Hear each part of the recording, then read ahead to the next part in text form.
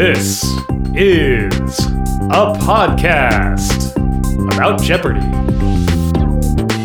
Hello and welcome to Potent Potables, your weekly Jeopardy podcast where two former competitors bring you recaps and analysis of the week's Jeopardy episodes, a deep dive into a topic inspired by one of those episodes, and a quiz. I'm Emily. And I'm Kyle. And this is the week of October 25th, 2021. We have Jonathan Fisher returning after winning 10 games coming in. And so on Monday, we have the contestants. Hillary Buxane, a visiting assistant professor from Northfield, Minnesota. Stephen Sohn, a business operations professional from Los Angeles, California. And Jonathan Fisher, an actor originally from Coral Gables, Florida, whose 10-day cash winnings total $230,100. And we have the Jeopardy round categories: the landlocked nation, having a ball, double initial guys, carnival talk, D-nature of things with D in quotation marks, and famous last words. I felt like we were a little triple stumper heavy, maybe, for a Jeopardy round. I thought these questions ran a little hard. I agreed. For a Jeopardy round, they did seem a bit higher level. Like the carnival talk $1,000 level. A G-top is for carnival people only, often after hours, with the G standing for this activity. That felt like a pretty big guess to have to come up with gambling, unless you happen to have, I don't know, carnival background. Yeah, agreed. I enjoyed the double initial guys category. Had LL Cool J in there. They were providing the double initial and then a blank for the last name and a little bit about the person. So LL Cool J, J.J. Abrams, A.A. Milne, B.B. King, and how do you say this guy's last name? CC Sabathia. Sabathia. Thank you. He played for your New York Yankees. Right. You are a big sports fan. Yes. As has been established. You know me and sports. Yes. I pay a lot of attention to them. No hate for people who like sports and pay attention to sports. I just have never been able to really get into sports. Getting more serious about trivia has probably been the best thing for my sports knowledge because it gives me something, some reason to do it other than just like love of the game itself, right. You know? Like, oh, well, I might as well learn something about this in case it comes up in trivia. That's understandable. Yeah. Daily Double number 1 comes up in the landlocked nation category at the $800 level. Stephen finds it at the third pick. He's at 800. Hillary is still at 0. Jonathan's at negative 600. And Stephen wagers 1,000, as well he should. And he gets the clue. After World War I, this Central European country broke away from a dual monarchy, but lost about 2/3 of its land.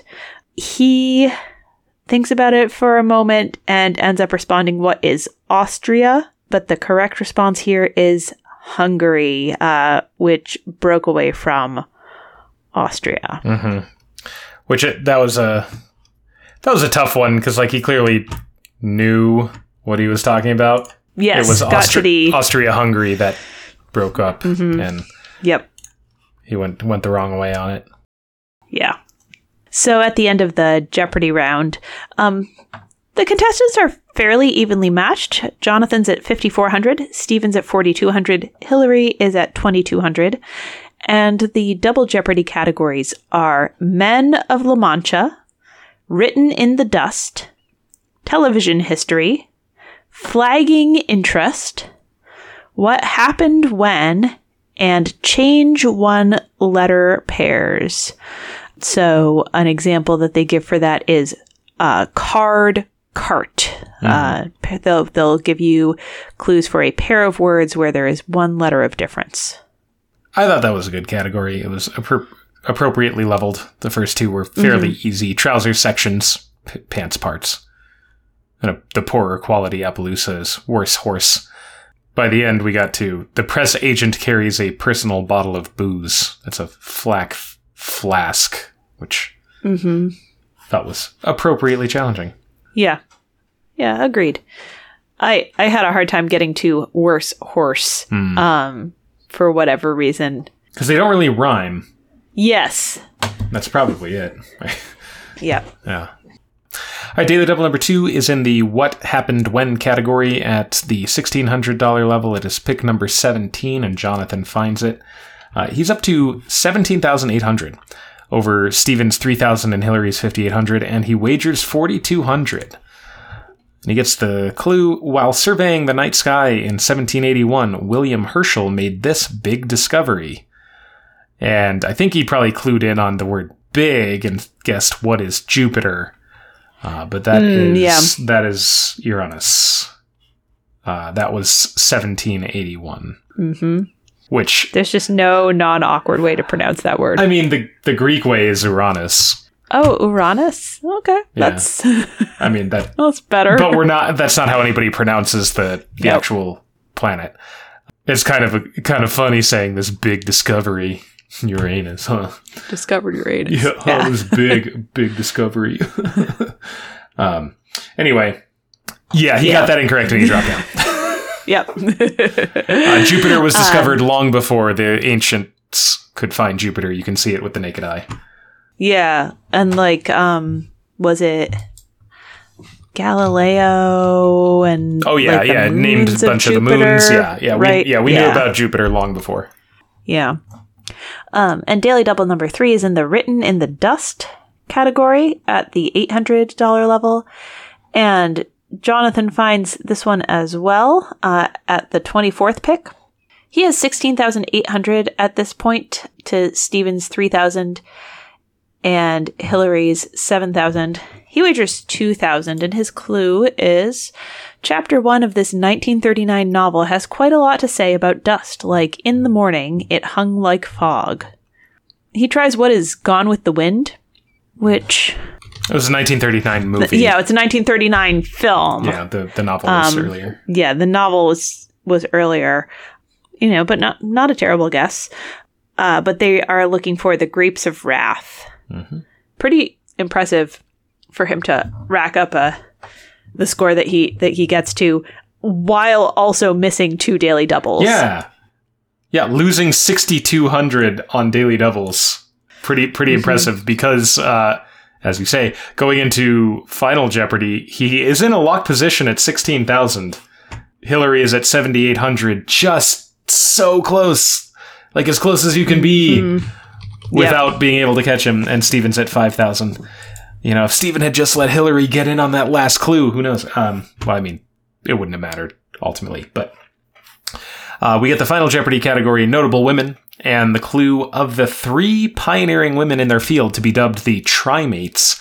This one got her PhD from Cambridge in 1966. And I was like, oh man, which one was British? Oh man, which one talked with an English accent? Trying to remember. I did get to it though.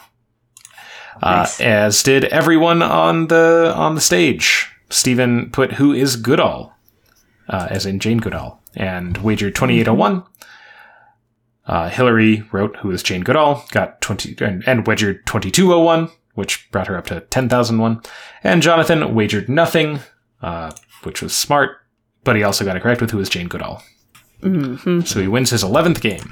Yes. So on Tuesday, we have the contestants Mandela Namaste. I keep wanting to say it Namaste, but yeah, that's not how it's pronounced as his name.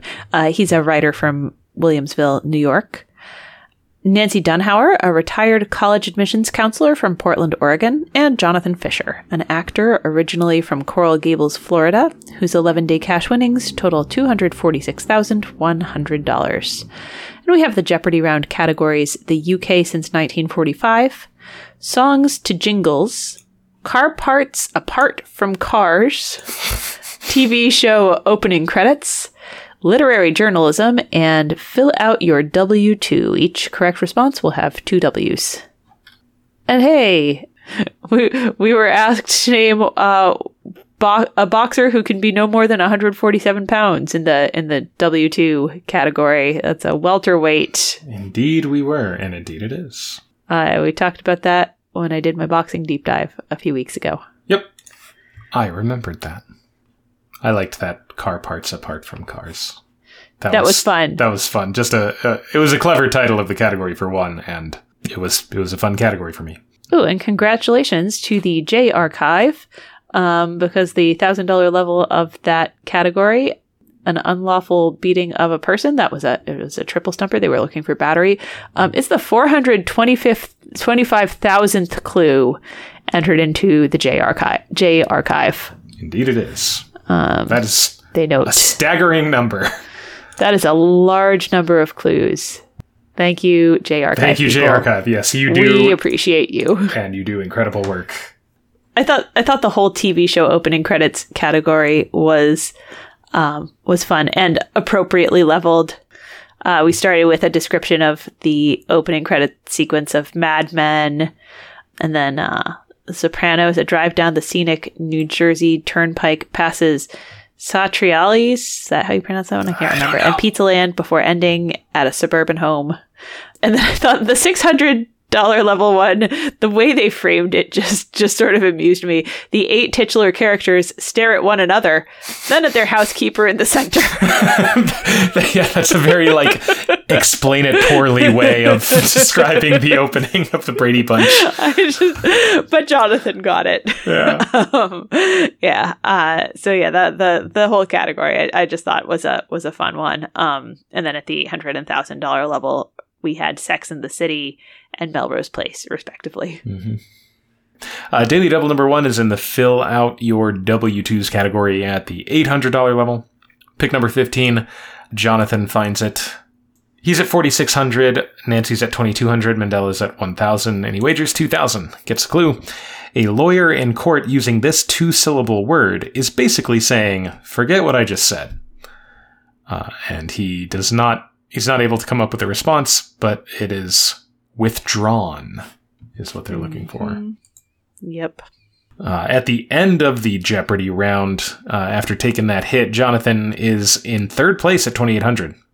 Nancy's in the lead at 5,200. Mandela's at 3,400.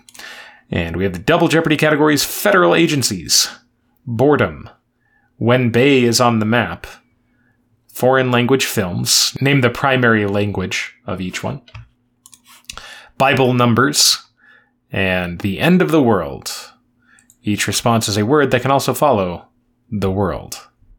I was a little bit triggered by the $800 question in Bible numbers. David selected 5 smooth stones out of a stream before his encounter with this person. Mandela got that correct. It's Goliath.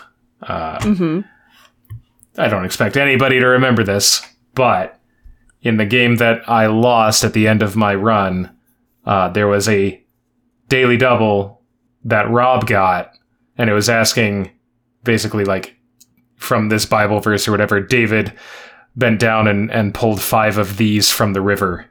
And it took him a while to respond, and I thought he bet big, and I was like, he might not know it. He might not get it. And it was stones. And that particular thing, that was the moment I knew I was going to lose that game.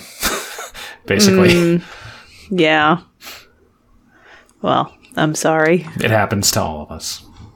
Yeah. I liked that Bible numbers category. We'll get back to it. I thought they did a nice job with making the clues appropriate to their dollar level by starting with kind of straightforward, God spent this many days creating the heavens and the earth. That's 6. And then making it up to clues where you needed to come up with a number, and in order to produce the number, you needed to know a little bit about the story. As in the $1,600 level, Jacob ended up serving this many years to win the hand of Rachel.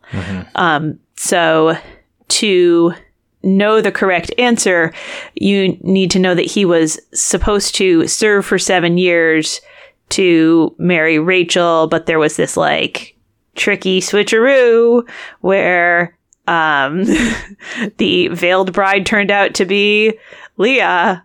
And so then he served 7 more years to also marry Rachel, because it's the Bible and women are property.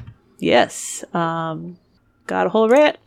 I've got a number of rants actually, but I'll spare you anyway. So like to correctly answer that one, you needed to not just know how many years he was supposed to serve, but that there were 2 of them. Yeah. Daily Double number 2 is in the boredom category at the $2,000 level. Mandela finds it at the 20th pick. He's at 5,400. Jonathan's at 11,200. Nancy's at 8,800. Mandela wagers 3,000. If he gets it correct, he's still going to be in third place, just a closer third. And he gets the clue: a state of boredom or an equatorial region where the trade winds cancel each other out, leaving sailors becalmed and bored. He says he's got nothing. They're looking for the doldrums. Mm-hmm. I did not know that was what that word meant. The general meaning of just like boredom, or? Oh no, I knew it meant boredom. I didn't know that it meant an equatorial region where the winds just die. Yeah. Yeah. Mm-hmm. So that was a fun etymology for me to learn. Yeah. Daily Double number 3 is the last pick in the round. It is the $2,000 level of Bible numbers. Nancy finds it. She is at 12,400 over Jonathan's 9,200 and Mandela's 6,000. And she wagers 2,000 and gets the clue. As depicted in Genesis, there were this many people on Noah's Ark. She guesses what are 300. That is a bit higher. It is 8. Noah, his wife, and their 3 sons and wives. Yeah, so that's another one where you need to kind of know the story to come up with the number.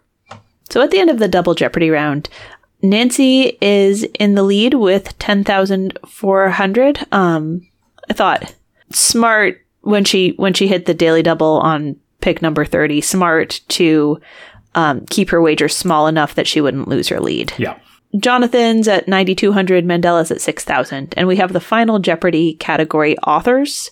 And the clue: these 2 men, who both died in Boston in the mid-20th century, each won 4 Pulitzers, one man for poetry and the other for drama. And they all got this correct. Yeah, I thought that was pretty impressive that all 3 of them got it. Yeah, I came up with the poet, but not the correct dramatist. So Mandela has who are Frost and O'Neill, and he's wagered 5,000. That brings him up to 11,000. Jonathan has responded who are Frost and O'Neill, and he's wagered everything, 9,200, bringing him up to 18,400. I think this was when Mayim said, no, Jonathan normally makes a conservative wager. I'm like, he normally makes a conservative wager when he's in first place or in a lock position. It's not the same. Yeah, like it's not like I think she probably knows, right? Oh yeah, no, she knows she knows. They tell him in the earpiece before. Yeah. But and I assume that she understands a little bit of the strategy, and that like the contestants aren't like making large or small wagers because they are like large wager kinds of humans or small wager kinds of humans, right? Like it's not a personality trait necessarily. I mean, sometimes people are. But. Sometimes there are. I mean, I think there are contestants who always wager high or always wager low, but I think a good Jeopardy strategy is to respond to the situation you're in. Right. Anyway, so shock, he's wagered everything. That brings him up to 18,400. And Nancy has responded, who are O'Neill and Frost. And she's wagered 9,000, which is a cover bet and a little bit. Brings her up to 19,400. And she is our champion. So we'll see Jonathan back at the Tournament of Champions. Yeah. Yes. A good 11-game win streak there. Yeah, it's very impressive. Yes. So we get our 3rd champion of the season going into Wednesday, when we have the contestants Jennifer Mosher, a data specialist from Sacramento, California, Tyler Rode, a healthcare data specialist from New York, New York, and Nancy Dunhauer, a retired college admissions counselor from Portland, Oregon, whose one-day cash winnings total $19,400. And we have the Jeopardy round categories: the British royal family, Handy Andy, state your headquarters, give me a break synonym, plot point rewrites, and the gift of grab. plot point rewrites was a riot. Mm-hmm. In particular, the $600 level, the green room was terrifying. A young mouse, the red balloon, the old lady whispering, "Hush, sleep would never come to me." Tyler got that one. That's Goodnight Moon. Yeah. It's a weird book. Yeah. Yeah. A fun thing to look up. There's a few ways you can get this information. I'm trying to remember. So there was like the head children's librarian of the New York Public Library did not like Goodnight Moon or Margaret Wise Brown or like that whole kind of movement within children's literature, and tried to really kind of do her best to sink it. This is an episode of the podcast 99% Invisible. Oh, with Roman Mars. Mm-hmm. And the episode is called Goodnight Nobody. I like that. Yeah. So that was a fun listen. I've also seen it's almost like a children's picture book, but it's the topic is I don't know how interesting it would be to kids. But it's like a children's picture book in the Margaret Wise Brown style, but like telling the story of her life, including this episode. Anyway, fun fact. Interesting. Yeah. Daily Double number 1 is in the British Royal Family category. It's at the $800 level. Nancy finds it at the 4th pick. She has $1,200. Tyler and Jennifer are both at 0. She's gotten the first 3 clues correct there. And she gets the clue. She was born in 2015 as 4th in line to the throne and stayed in that spot even after she had a baby brother.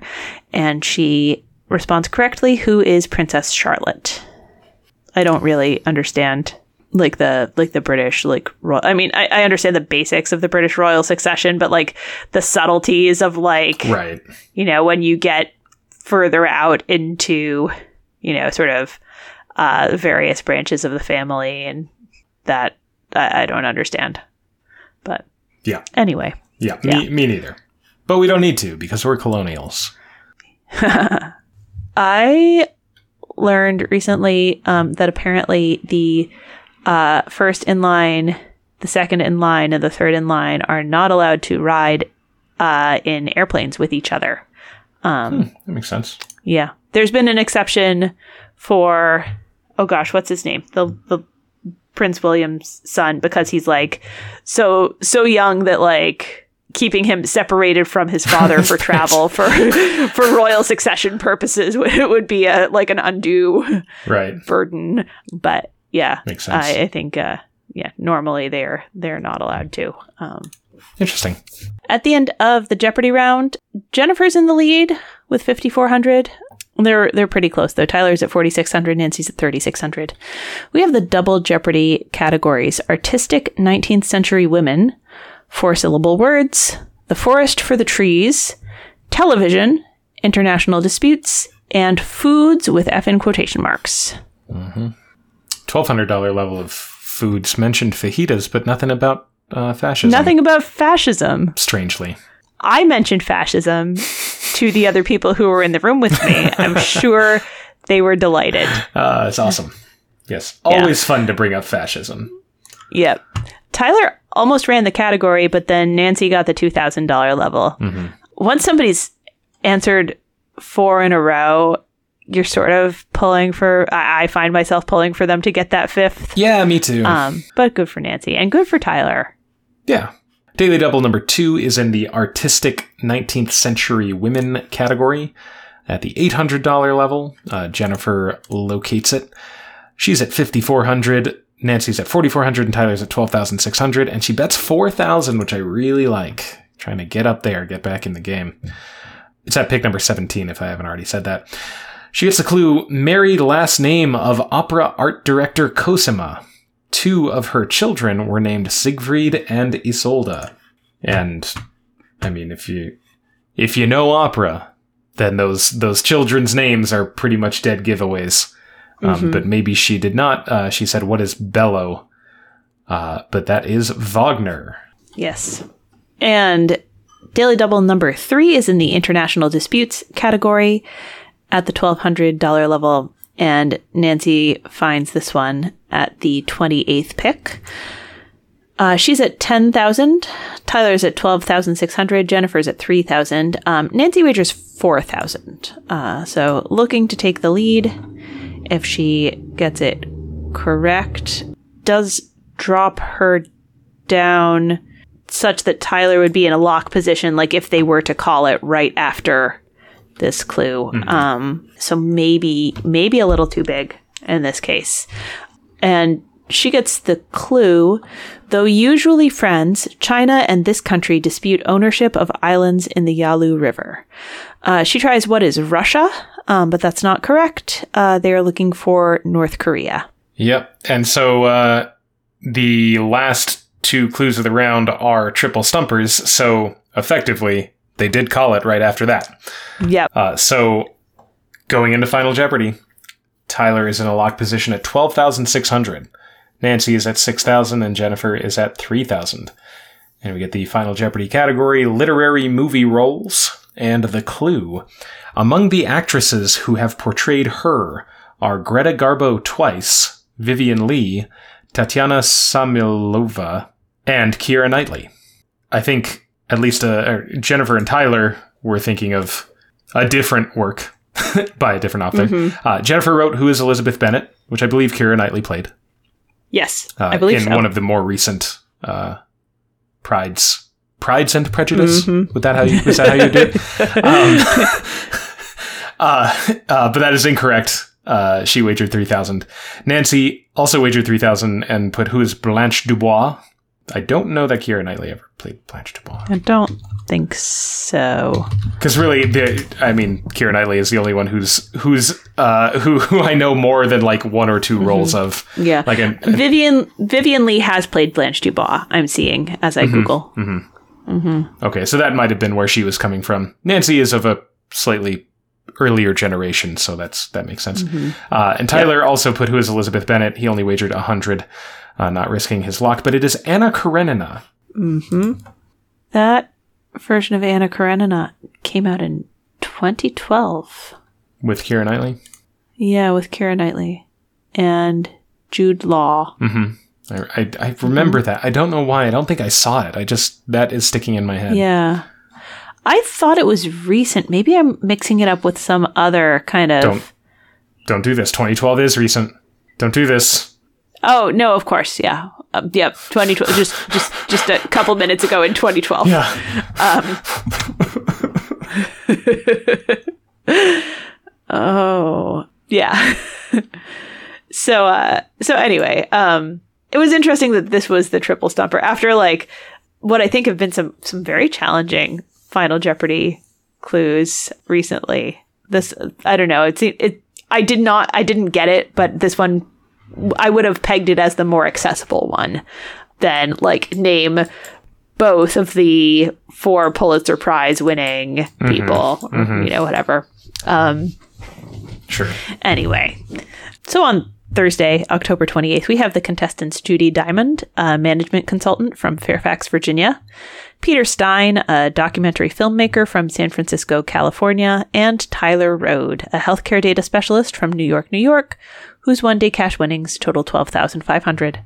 And we have the Jeopardy round categories U.S. Geography, Actress by Roles, Potent Etymology. Thank you. That's, yep. We see you, Jeopardy writers. We can only assume that this is a shout out meant specifically for us. Red, Beans, bean in quotation marks, and Anne Rice. I like that one. That's we love a pun. That's a good one. That's a good pun. That's great. Yep. I did enjoy the potent etymology category. Me too. I didn't do especially well with it. Oh. I couldn't remember Bushmills. The clue was, this Irish whiskey's name includes structures that make their barley and the nearby river whose water is used in the spirit. And I was like, the one that's not Jameson's. They'd have taken that, I'm sure. Yeah. The contestants struggled with the $600 level, swing and a miss for all three of them. The clue there was started in part by George Clooney. This tequila brand is a portmanteau of the Spanish words for house and friends.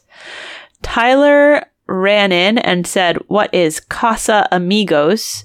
I think that the other contestants maybe misheard what his incorrect guess was. Because then Judy tried, "What is Casamiga?" And Peter tried, "What is Casamigo?" But they were looking for Casamigos. Right, a portmanteau. Yep. Not two separate words. If you clearly enunciate Casa Amigos, then that's not a portmanteau. You've made it two words. Yeah. So Tyler was kind of the closest, I think. Yeah. If he just had not put a space there. Yep. All right, so Daily Double number 1 is in the U.S. Geography category. At the $800 level, Peter finds it at pick number 16. He's at 600. Tyler is up at 4,400, and Judy is at negative 600. There, and he wagers a full 1,000, which is good. He gets the clue. Las Vegas and Joshua Tree National Park are both found in this 25,000 square mile desert. And he gets that correct with what is the Mojave. The Mojave Desert. Yes. He is from San Francisco, so hopefully he is aware of the deserts around there. Yes. I mean, I realize San Francisco is not really that close to Las Vegas, but closer than, say, New York or Fairfax. So, yeah. At the end of the Jeopardy round, Tyler maintains his lead at 5,200, Peter's up to 3,800, and Judy's out of the hole at 1,800. And we get the Double Jeopardy categories. The Vikings. Doctor is not my first name. At the Ballet. K-pop with K in quotation marks. Science. And one syllable or two. Oh, I loved that category. That was great. Yeah. I think I expected more of the words to be like draw, or like, or by saying one who doodles, or, but I guess the one who doodles, you really want to make it two syllables. Right. But I think I was expecting like words where maybe they're technically one syllable. If you ask like an English teacher from when I was growing up, but people pronounce them as two, like fire. That's fair. Yeah. Yeah. But I also liked what the category turned out to be. We also got a shout out to a lot of Jeopardy players and fans at the $1,600 level. As a verb, this word means gained knowledge, but as a two-syllable adjective, it means erudite. That is learned or learned, as many of us are learned leaguers. Yes. Learned leaguer, llamas. Llamas. Yeah. Yep. We had a triple stumper at the $2,000 level of At the Ballet that sort of stood out to me. The clue there was The River was a jazz ballet collaboration between bandleader Duke Ellington and this choreographer. They were looking for Alvin Ailey, who's kind of a big name and sort of like black choreography. Yeah, and like the Alvin Ailey Company, is that it? They're still super active and respected in New York. Alvin Ailey American Dance Theater. Yeah. Nice. Didn't you have a question about Coppelia in one of your games? Yes, I believe I did. Was that the one that I might take this out if I'm wrong. Was that the one that Lauren Stripling, Brody? Yes. Yeah, that's right. Yeah. Yeah, and there was like the reversal because I think she said like a puppet or a marionette or something. She said marionette, and it is specifically not one of those. Yeah. It is a doll, yeah. Yep. I also had an entire deep dive about the royal houses of England, and at the $2,000 level of the Vikings, nobody listened to that because this great Anglo-Saxon king defeated an army of invading Danish Vikings at the Battle of Edington in 878, and that's Alfred the Great, King of Wessex. Yeah. Well, maybe they were listening, but they, yeah. Focused in on some of the more relevant and recent ones. Yeah. All right. Daily Double number 2 is in the science category at the $1,200 level, and Judy finds it at the 20th pick. She has 5,800 at this point to Tyler's 11,600. Hey, she has exactly half his total, and Peter's 9,400. She wagers 2,000 and gets the clue. A substance called chitin largely makes up this shell of certain crustaceans. And she tries what are bivalves, but they're looking for exoskeleton. Exoskeleton. Yep. Like crabs and stuff. Mm-hmm. And Daily Double number 3 is in the Vikings category, but it's up at the $800 level. Pick number 27, Tyler finds it. He's in the lead at 15,600. Peter's at 11,400, and Judy is at 4,200. And he wagers 4,000, which I like. He gets the clue. Based on a real-life 11th century Viking and involving killing trolls and monsters, the tale of Grettir the Outlaw is one of these epic stories. And he gets that correct with what is a saga. Mm-hmm. It took me the longest time to realize, I think, make the connection that, saga, it's like a specific genre. Mm-hmm. It's a particular type of poetic storytelling. Mm-hmm. Saga also is the title of my favorite comic that's coming back in a couple months. Yay. Nice. Yeah. At the end of the Double Jeopardy round, Tyler is in the lead with 22,400. It is not a lock game, just barely. Peter's at 11,400. Judy's at 4,200. And we have the final Jeopardy category, World Cities. And the clue, from Sydney, Australia, go 7,000 miles east and less than 1/2 of a degree of latitude north to this capital, also near the Pacific. Judy tries what is Queensland. That is not correct, but she's wagered 0, so it doesn't matter. Peter tried what is Wellington. That also is not correct. He's wagered 11,300, so he drops down to $100. Tyler understood the assignment.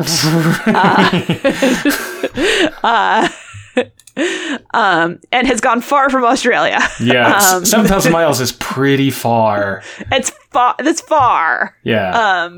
The U.S. is what? 3? About 3,000. Yeah. Yeah. Contiguous. Yeah. Yep. So Tyler has what it Santiago. You know what? He has what? It works. Yep. What Santiago? What up, Santiago? Yep. And he's wagered 401, which is a cover bet. And Santiago's correct. So that gives Tyler his second win, and we'll see him again on Friday. Mm-hmm. And on Friday, October 29th, we have the contestants Ren Romero, a PhD candidate from Evanston, Illinois, Emily Robinson, a political strategist from Brooklyn, New York, and Tyler Rode, a healthcare data specialist from New York, New York, whose 2-day cash winnings total $35,301. And we get the Jeopardy round categories: Scary Everyday Halloween Stories, Skyscraper City, Foul Play, Presidents Who Weren't Born in the United States, 5-5 with 2 5-letter words in each correct response, and landscaping. Mine really leaned into the Halloween theme today. Yep. Yes, she sure did. I did enjoy those scary everyday Halloween stories, which were written and delivered in kind of a dramatic, eerie style, but were about things like having jury duty or the Wi-Fi breaking. Mm-hmm. There's some difficulty in the president's category in the middle of the 400 and the 600. 400 was Braintree was still Britville when he was born there in 1767. Tyler got the closest with who is John Adams. I wondered about this because we refer to the second president as John Adams and his son as John Quincy Adams. And if he were to be prompted, be more specific, I feel like that would be too leading.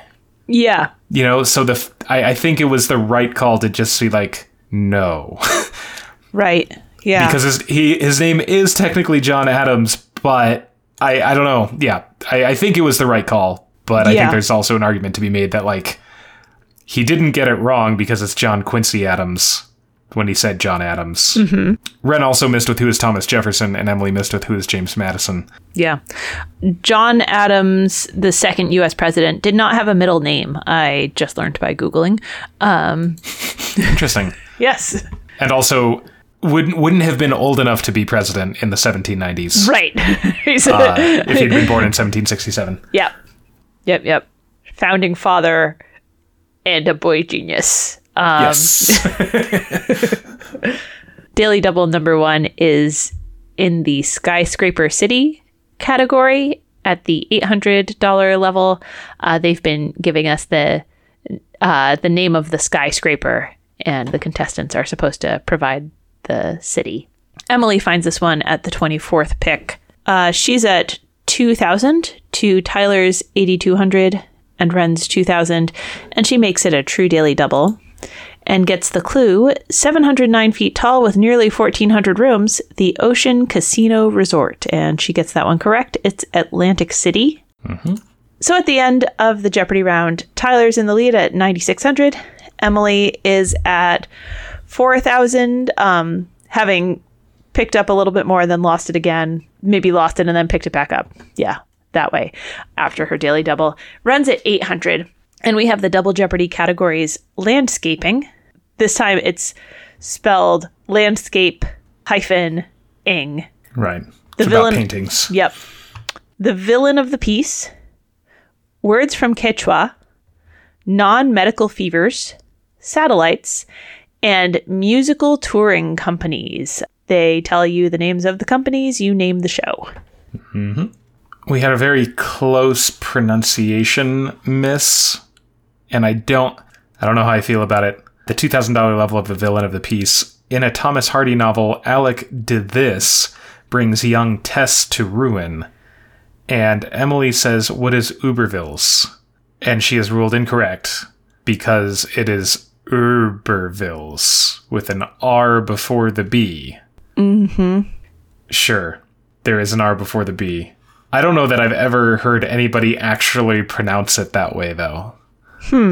But it could just be my own experience. I'm not confident I've ever heard anyone say it out loud, but in my head, I think I knew it was D'Urbervilles. I had a back and forth with myself about that clue because I wasn't confident whether at the $2,000 level, the villain would have the kind of the name that you know from the title, or whether I was supposed to know a different character name. Yeah. Yeah, I agree.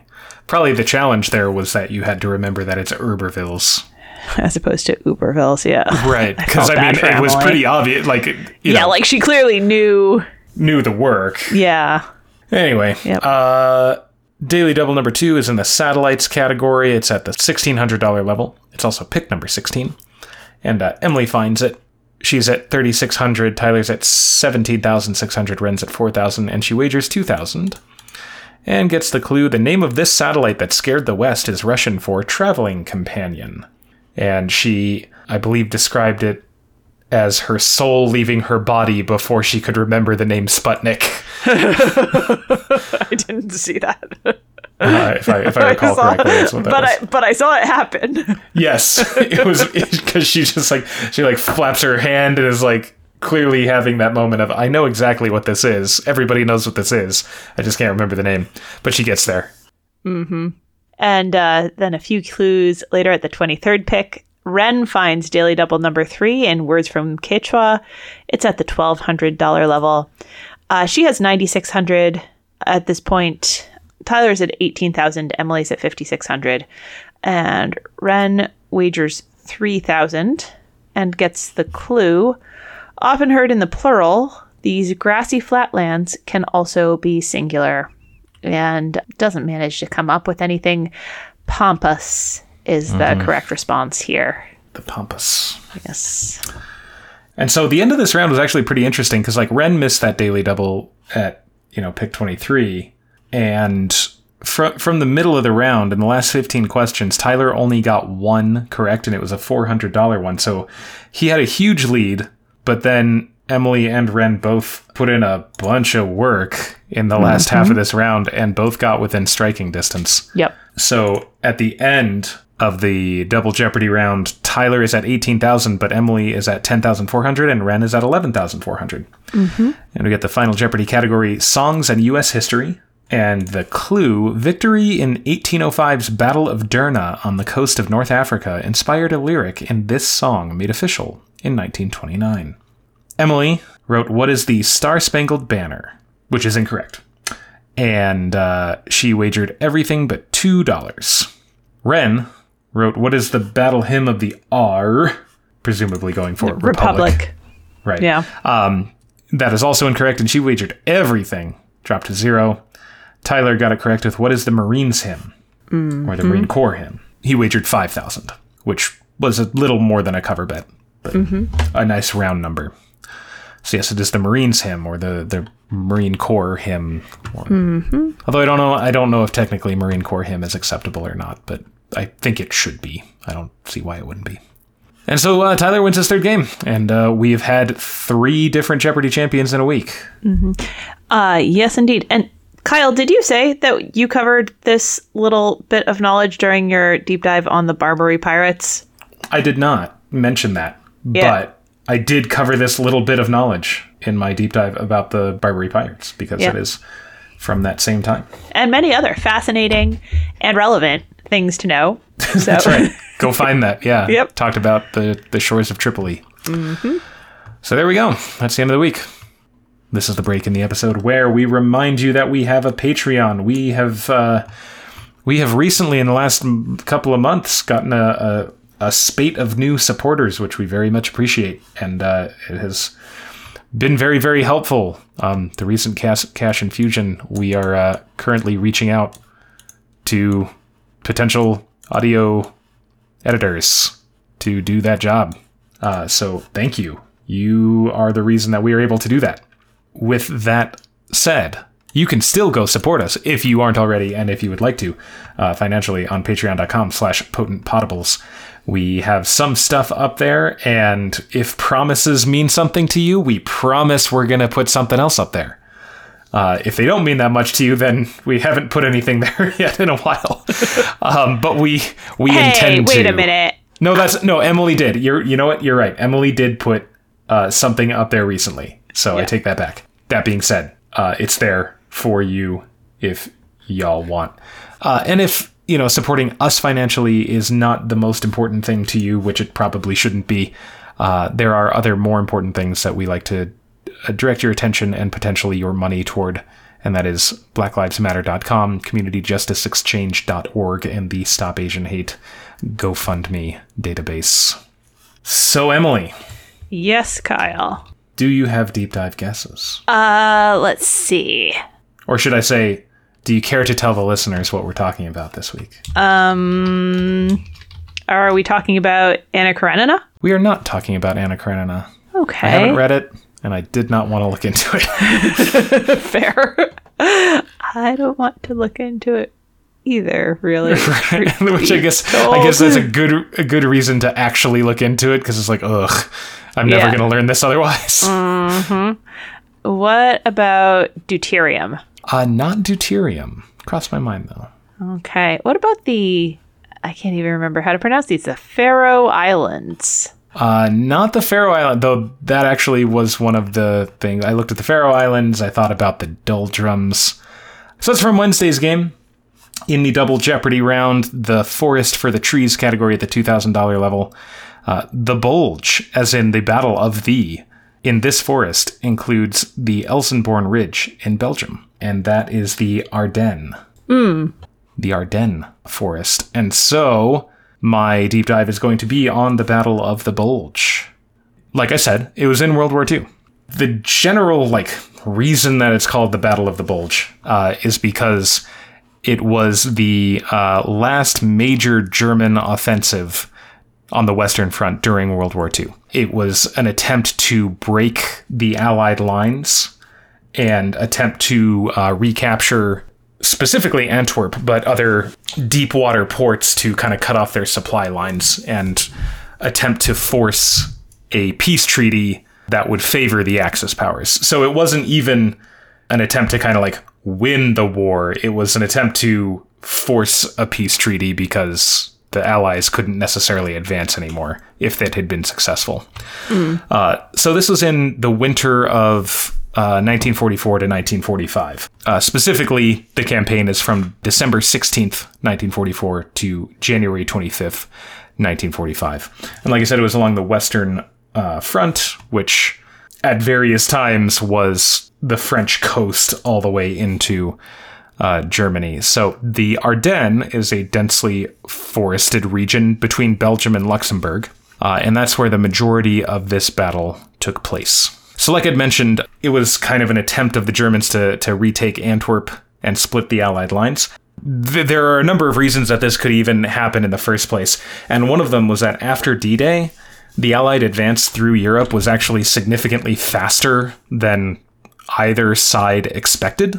And because of that, supply lines for the Allies got stretched really, really thin and made it very, very difficult for the troops on the Western Front to remain supplied and reinforced.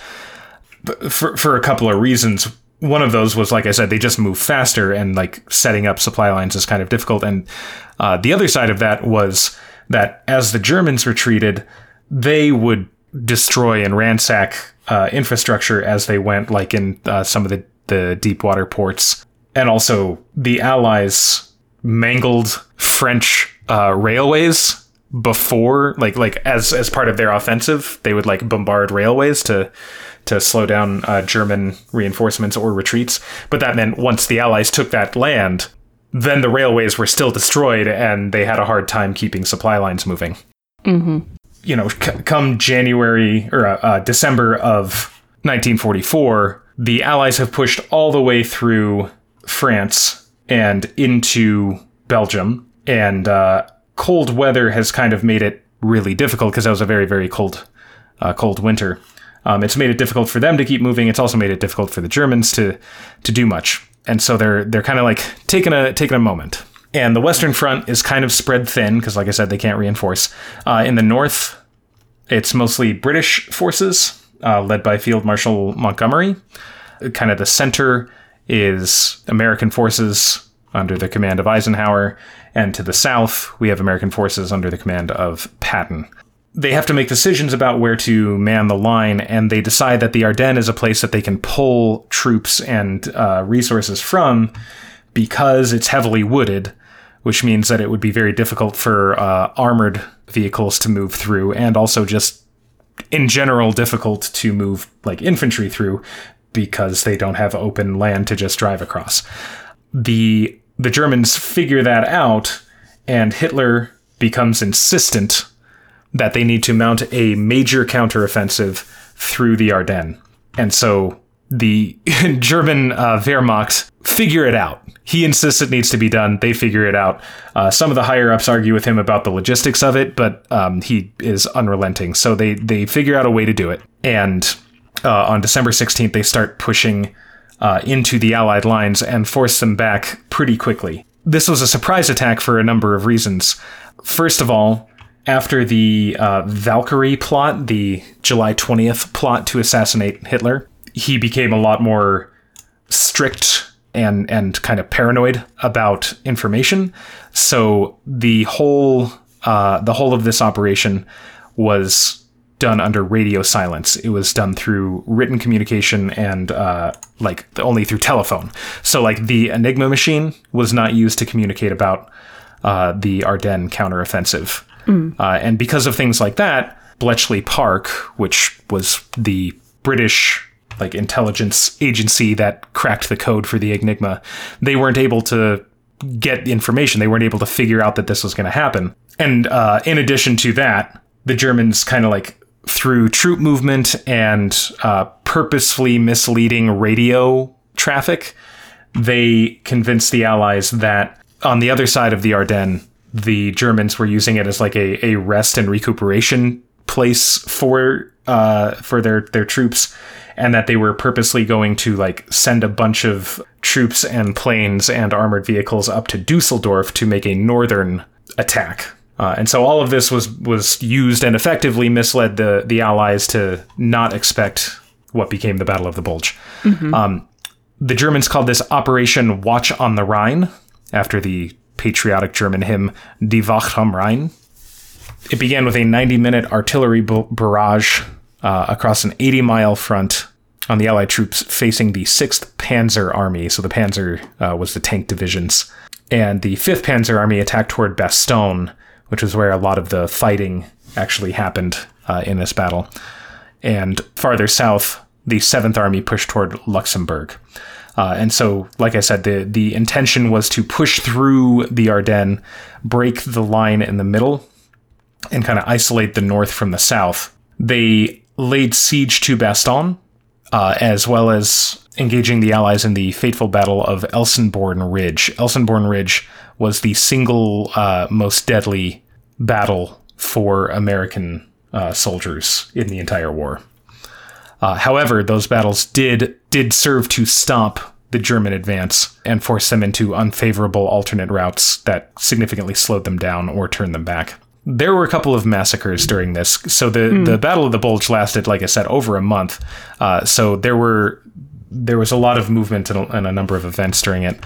One of those was the Malmedy massacre. So the 17th of December, it was just a day after it started, the Kampfgruppe Peiper was near the hamlet of Bagnes, on the height halfway between the town of Malmedy and Ligneuville. They encountered elements of the 285th Field Artillery Observation Battalion and the U.S. 7th Armored Division. There was a battle, and the Americans surrendered. They were disarmed, and they were sent to stand in a field near the crossroads under light guard. After about 15 minutes, the main body of the German force under the command of SS Sturmbannführer Patschke arrived, and the SS troopers opened fire on the prisoners. Oof. Those SS officers were tried at the end of the war for the incident at the Malmedy massacre trial. Another smaller massacre was committed in Vereth, Belgium, on the same day. 11 black American soldiers were tortured after surrendering and then shot by men of the 1st SS Panzer Division. The perpetrators were never punished for this crime, but in 2001, a group of people began working on a tribute to those 11 black American soldiers. However, the massacres were not just on the German side. Following the Malmedy massacre on New Year's Day 1945, after having previously received orders to take no prisoners, American soldiers murdered approximately 60 German prisoners of war near the Belgian village of Chinon, which was about 8 kilometers from Bastogne. So there were a number of battles within the Battle of the Bulge. The Battle of the Bulge is really more of a campaign than an actual battle. During this time, there was one Operation Grief, or Griffin. There was a small group of Germans under Otto Skorzeny and his battalion of English-speaking German soldiers, disguised in American uniforms, infiltrated Allied lines, and they were attempting to take the Meuse River bridges, but they did not succeed. However, their presence caused confusion and paranoia way out of proportion of the actual military activity. Even General Patton, on the 17th of December, described to General Eisenhower that there were, quote, Krauts speaking perfect English, raising hell, cutting wires, turning road signs around, spooking whole divisions, and shoving a bulge in our defenses. And there were actually like checkpoints set up within the Allied lines to like make sure that there weren't any spies in among them. And they were asked a bunch of questions that only Americans would know, like the identity of Mickey Mouse's girlfriend, or the capital of a U.S. state, or baseball scores, or something like that. But a lot of these questions, a number of Americans didn't remember or know. And even General Omar Bradley was briefly detained when he correctly identified Springfield as the capital of Illinois because the MP who questioned him mistakenly thought it was Chicago. So we see how well that stuff works. But it was it was like really effective to sow, confusion, and it slowed down the American advance as well. So I mentioned the Battle of Bastogne, or the Siege of Bastogne. That is kind of the biggest part of the Battle of the Bulge. The 101st Airborne Division was in Bastogne when the Germans surrounded it by the 21st of December. And inside the perimeter, conditions were tough. Most of the medical supplies and medical personnel had been captured, and food was scarce. So they were under siege, and they were restricted. Artillery was restricted to 10 rounds per gun per day. However, ammunition and other supplies were able to be dropped in as the weather cleared, but they managed to hold the line. This is where we get the General McAuliffe's famous response of nuts. He was the acting commander of the 101st, and he was told of the Nazi demand to surrender, and his response was nuts. I guess, I don't know what I would say, but I guess that's what you say.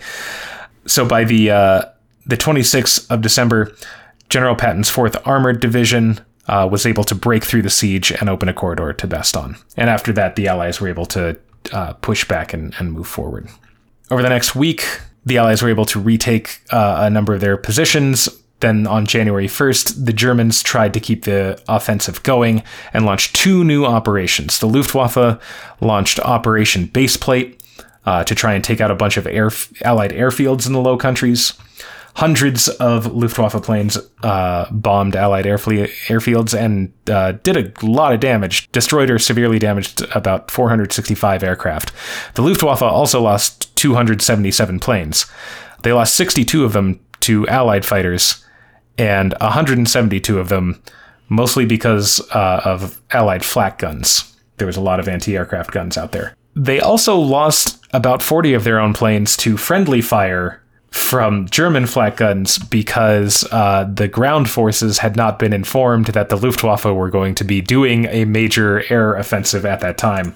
And after that, the Luftwaffe was out of the war. The Germans couldn't resupply and couldn't build more planes as quickly as the Allies. The Allies were able to resupply in a matter of days. The same day, Army Group G and Army Group Upper Rhine made a major offensive against the U.S. 7th Army. This is called Operation Northwind, and it was the last German offensive on the Western Front. They managed to push the 7th Army back and almost surround them, but the Allies were able to resupply. Patton's 3rd Army in the south was able to move forward pretty effectively and reinforce. On January 7th, 1945, Hitler agreed to withdraw all forces from the Ardennes, including the SS Panzer divisions, and that ended all offensive operations. And then on the 14th, Hitler granted Gerd von Rundstedt permission to carry out a fairly drastic retreat from the Ardennes. And that was the end of it. Winston Churchill, addressing the House of Commons, said that the Battle of the Bulge is undoubtedly the greatest American battle of the war and will, I believe, be regarded as an ever-famous American victory. So it's notable that Churchill said that it was an American victory because I mentioned that the Northern Front was led by Field Marshal Montgomery and was a mostly British, but British and Canadian force. Montgomery was pretty vocally and publicly in disagreement with Eisenhower about how the Western Front should be handled, and especially once the Ardennes counteroffensive began, how they should respond to that. Eisenhower wanted to have a strong, unified front all the way across, whereas Montgomery believed that the best thing to do would be to make a focused front, a narrow front into the German forces, and they were very vocal about it. Montgomery talked to the press and, said what he believed. And so part of the reason that Hitler thought it was such a good idea to try and break the lines where they were was because he believed that Montgomery and Eisenhower did not see eye to eye, and he wanted to force the issue and make the two sides not be able to communicate with each other.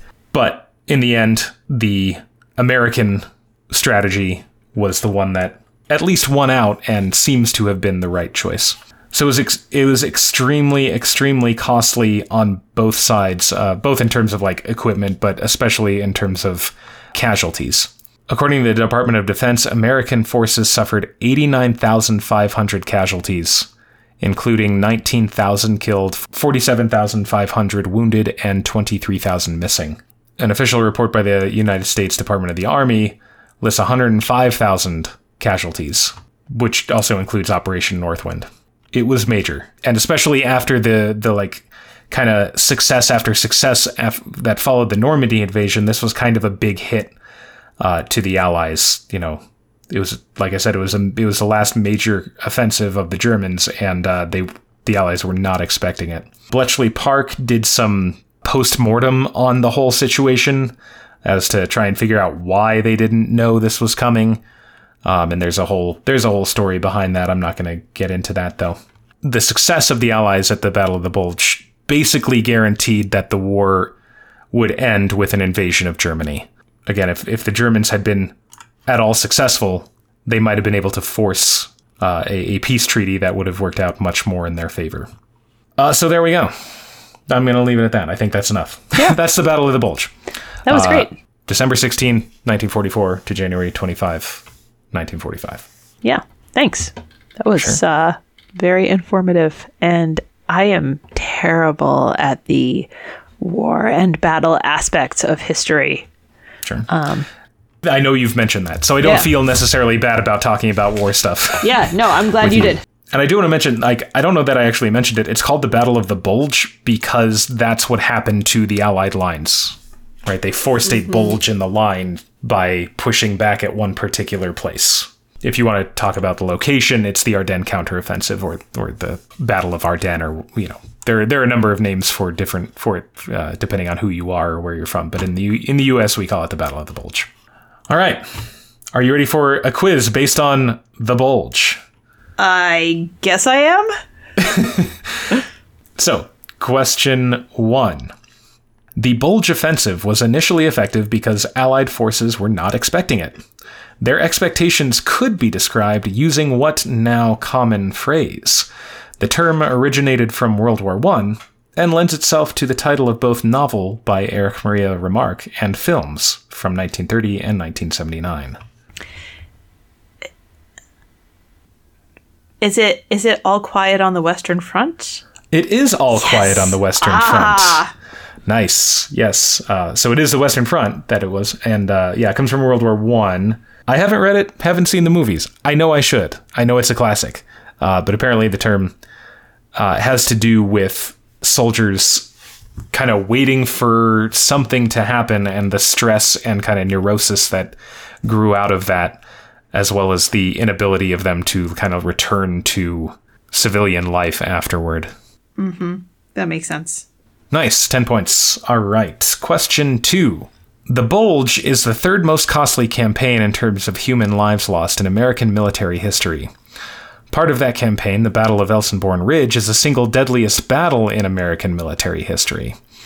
Other battles from the World Wars, Korean War, and American Civil War fill out the top 10 of this macabre list. 1 through 9 each lasted multiple days or even weeks. At number 10, which Civil War battle lasted just 1 day, accounting for the deadliest single day of American battle deaths in history?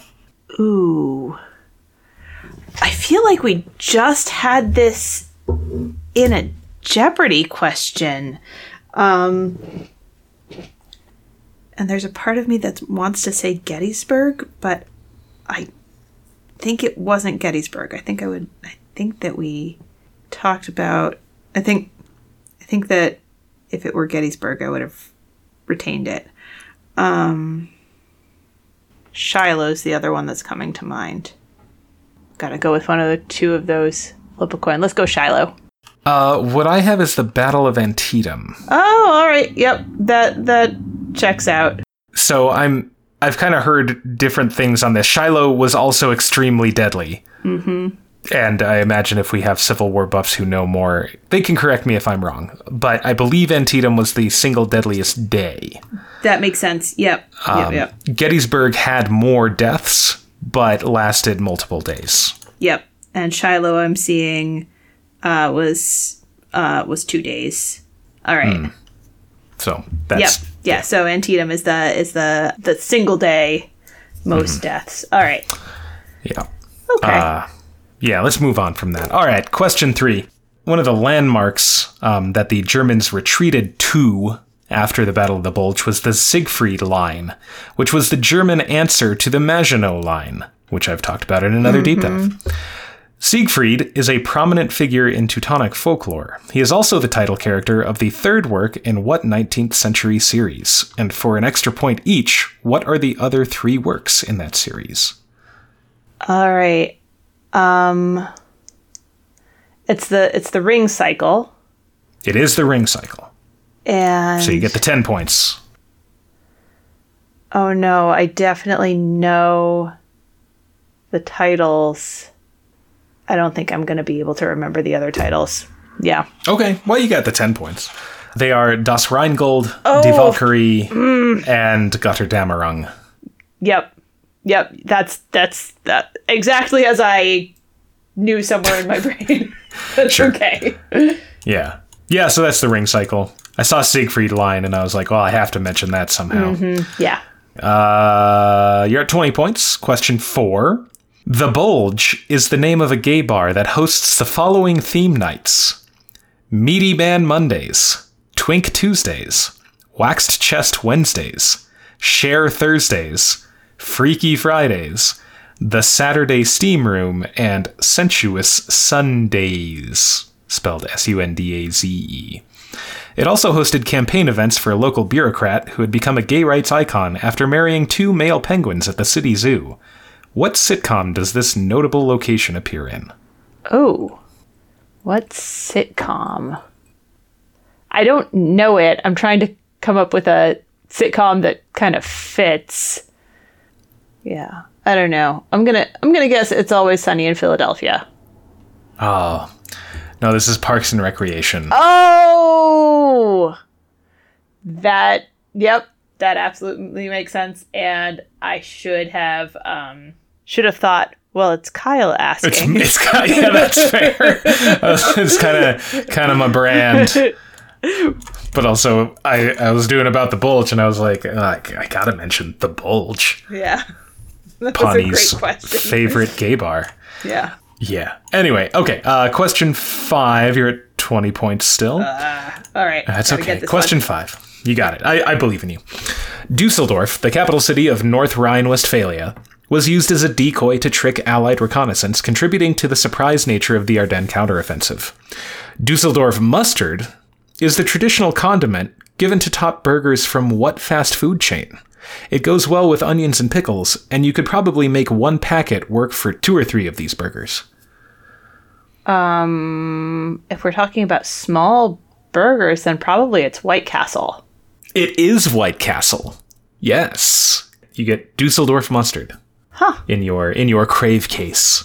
I have had White Castle a time or 2, but I did not remember the mustard. It makes the burger. It makes the burger. Okay. And I don't know why the nostalgia tastes so good to me for White Castle, but I love White Castle. Mm-hmm. Even though I know that they are, like, objectively not good. I don't think I ever had White Castle until after seeing Harold and Kumar go to White Castle. Yeah. I have never sought them out under the influence of drugs, so I don't know how effective they are in that setting either. I also cannot speak to that particular question. I'll always eat White Castle. I don't know. Anyway, you got 30 points. Hey, all right. You got it. All right, and our final is, let's go with historical holidays. Let's go all in. I'll wager everything. Okie dokie. Here we are. So about a week and a half after the Ardennes counteroffensive began, an event occurred at a small cabin in the Hurtgen forest near the Belgian border. Prominent in the story is a trio of American soldiers, a quartet of German soldiers, and the civilians Elizabeth and Fritz Finken. While it is much smaller in scale than an event that happened 30 years earlier and did not involve soccer matches, both events share what name? It sounds like... No, I'm trying to... I know that you just said any number of times the dates of the Battle of the Bulge.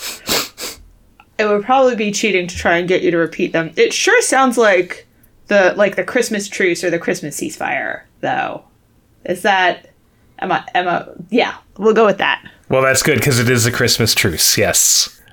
So the big Christmas truce is World War I, like 1914, Christmas Eve and Christmas Day. That's the Christmas truce. But apparently there is a story. I just learned about this today. There is a story of, like I said, this cabin in the woods. A couple of American soldiers with their injured fellow soldier came to this cabin and knocked on the door and like asked if, we need a place to stay. The civilians welcomed them in, and then a little while later, this group of German soldiers who also got separated from their unit knocked on the door and were like, hey, we'd like a place to stay. And the story goes that Elizabeth Vinken was like, you're welcome to put your guns down and come in, but be aware there are some men in here who are not friends of Germany. And so all the soldiers kind of like looked at each other and they were like, okay. Yeah, so she was basically like, no violence will happen here tonight. And they were like, okay, yes, ma'am. Yeah. And the Germans helped the injured American. They helped bandage him up and take care of him, and then they went their separate ways. So yes, it is a Christmas truce. That's heartwarming. Yeah, it's nice in the context of all the tragedy of war. So you got 60 points. Yay! Not bad. Yeah. Not bad. Well, this was a fun quiz and a great deep dive. So thank you. And thanks, listeners. Lovely to spend this time with you. Make sure to subscribe wherever you get your podcasts. Leave a rating or review to help others find us as well. If you want to check out our Patreon, it's patreon.com/potentpotables. And if you have friends who are into Jeopardy, let them know about our podcast. That's right. You can all find us on Facebook at Potent Potables, on Twitter at PotentPotables1. Our email address is potentpotablescast@gmail.com, and our website is potentpod.com. We'll be back next week with another week of Jeopardy. And until then, may your minds be quick and your buzzers be quicker.